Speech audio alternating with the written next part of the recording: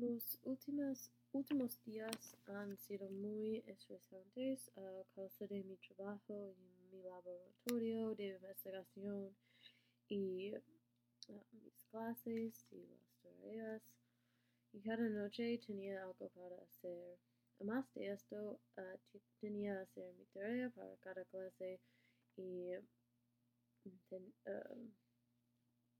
no tenía mucho tiempo para hacerlo.